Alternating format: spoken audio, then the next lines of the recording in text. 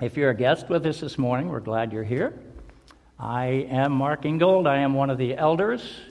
Pastor Luke and his family are out camping. Angie asked me a couple of months ago, would you ever think about giving a sermon?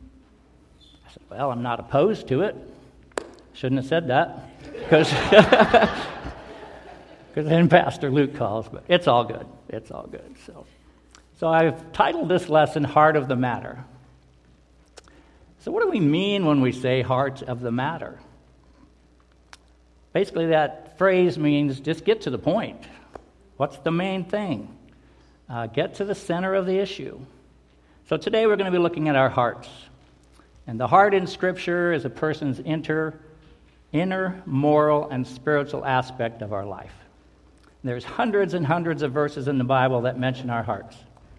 Don't worry, I'm not going to read all of them this morning. I will just be using a few. First, let's compare our human hearts with our spiritual hearts.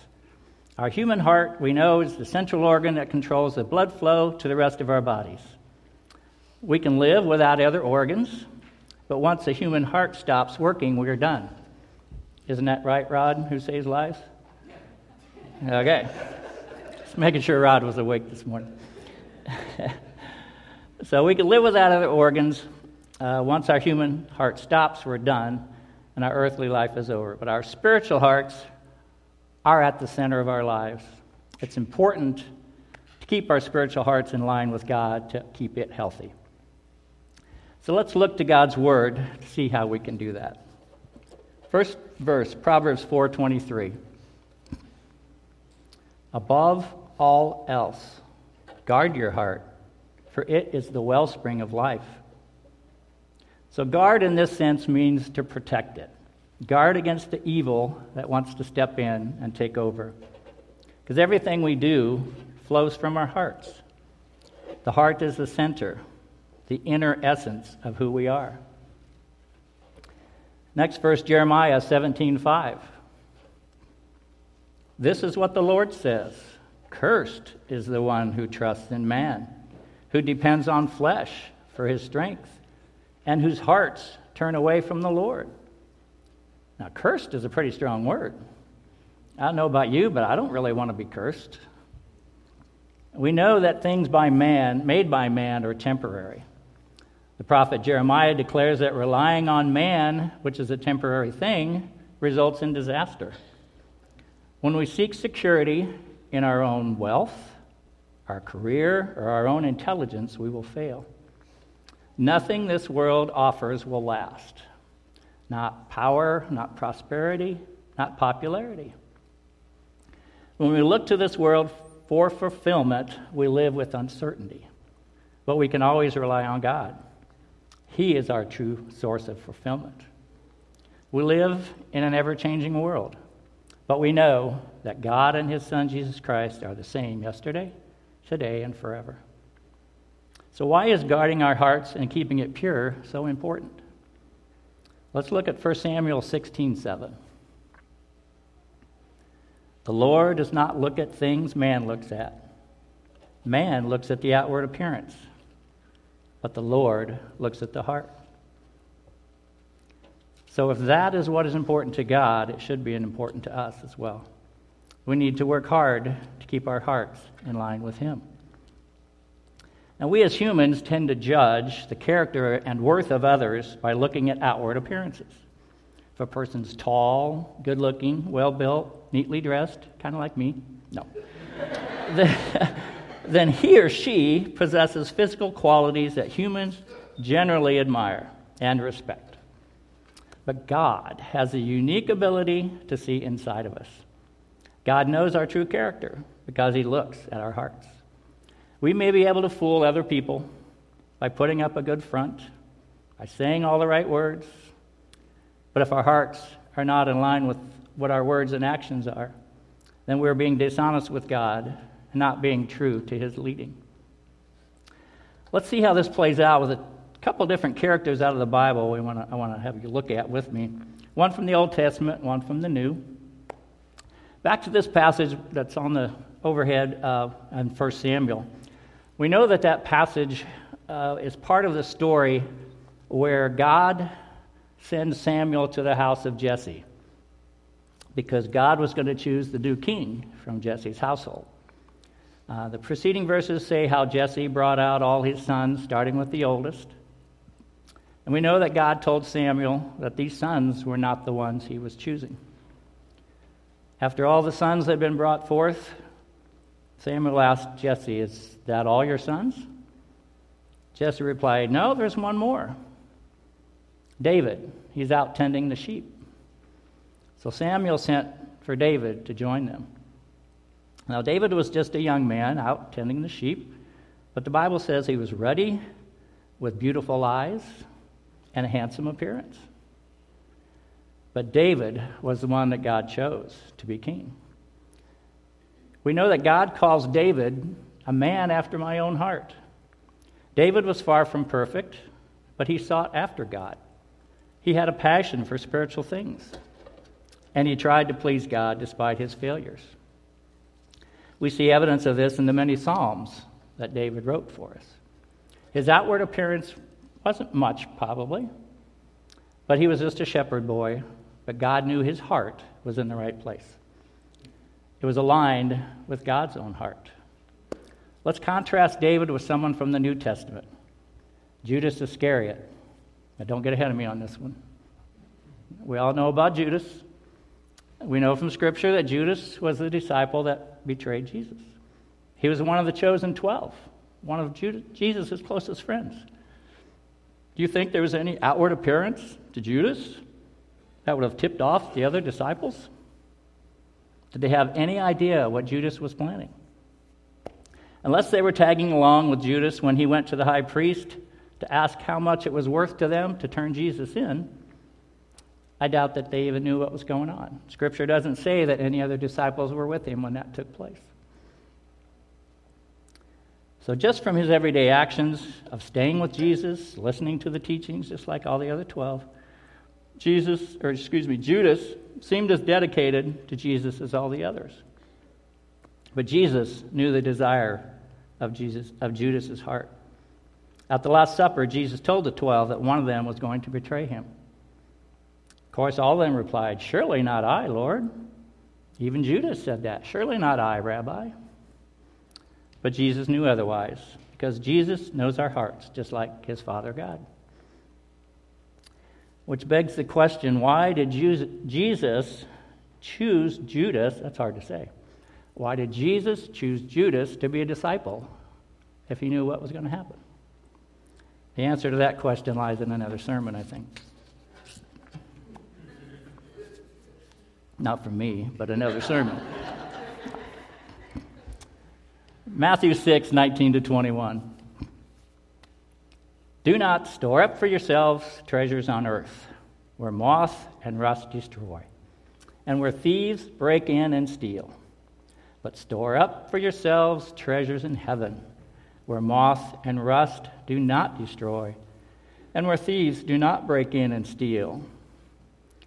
Here's the heart of the matter in this last verse. Where your treasure is, there your heart will be also. The greatest treasures earth offers will someday crumble, including anything that I attempt to build on my own. And I'm not saying not to enjoy the things of earth. God said, live life to the fullest. Take those vacations, enjoy your family time, do everything that you feel called to do. But all of those things are temporary. If you allow me to step away from my notes a little bit, I want to share a little bit of a personal testimony of how I've seen this play out in my own life. Flash back to 3 years ago, August of 2018. Life for me and Beth was going quite well. I had been at the same company for 41 years. Life was good. I had planned, stay 7 more years, retire, live the good life, right? August 21st, 2018, I get called into Human Resources. He says, "Mark, your position is no longer available. You no longer have a job." I said, "Okay." So we talked out the details of everything, and not that it didn't surprise me. I mean, it's big business. things happened. I just thought, well, it was just my turn. But he allowed me time to go out into the factory floor and say goodbye to those people that I'd worked with for 40-some years. And I remember telling them, God has got this.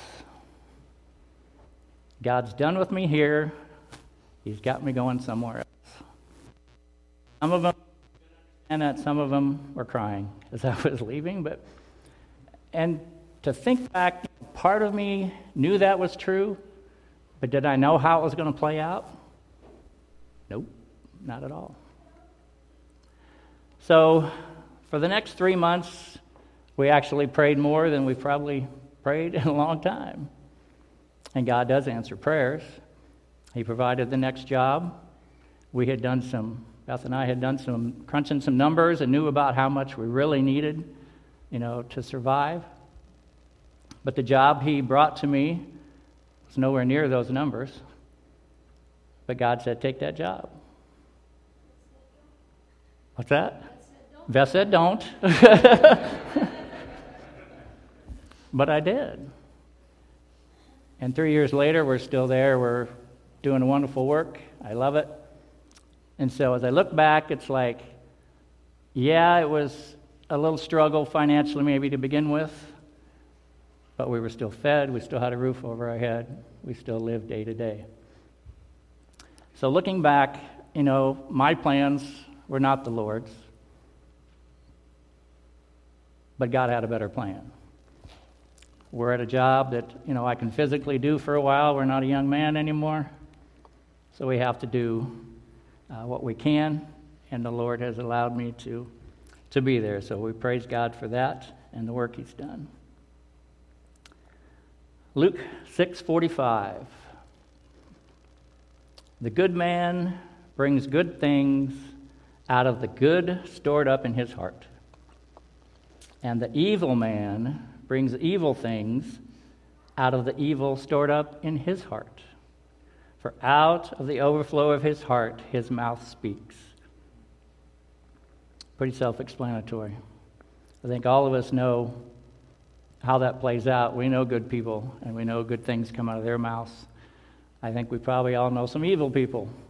That evil comes out of their mouth as well. Doesn't take long, to tell a little bit on the outward appearance anyway. Of course, none of us have the ability to tell what's in their hearts, but usually what's coming out of their mouth usually tells you what's going on in their hearts. So why is it so important to keep our hearts pure? To keep them in line with the teachings of God? Because that is where God is looking. The greatest reward every follower of God and His Son Jesus will receive is seeing Jesus face to face when our human hearts cease to work. In our desire to follow Jesus, we live our life for Him because of what He did for us on the cross. We live our life for Him so we can live with Him in eternity. That, again, is the heart of the matter. So at the end of Luke's sermons, a lot of times he asks us a question on the bottom of our fill-ins. So my question for you today is, do you treasure Jesus? Jesus knows our struggle is an issue of the heart. He knows that what we value is reflected in how we live. When Jesus is our heart's treasure, we will devote our lives to live for His glory. One final thought. Emily, you can't expect God to be the source of your peace if the world is the source of your satisfaction.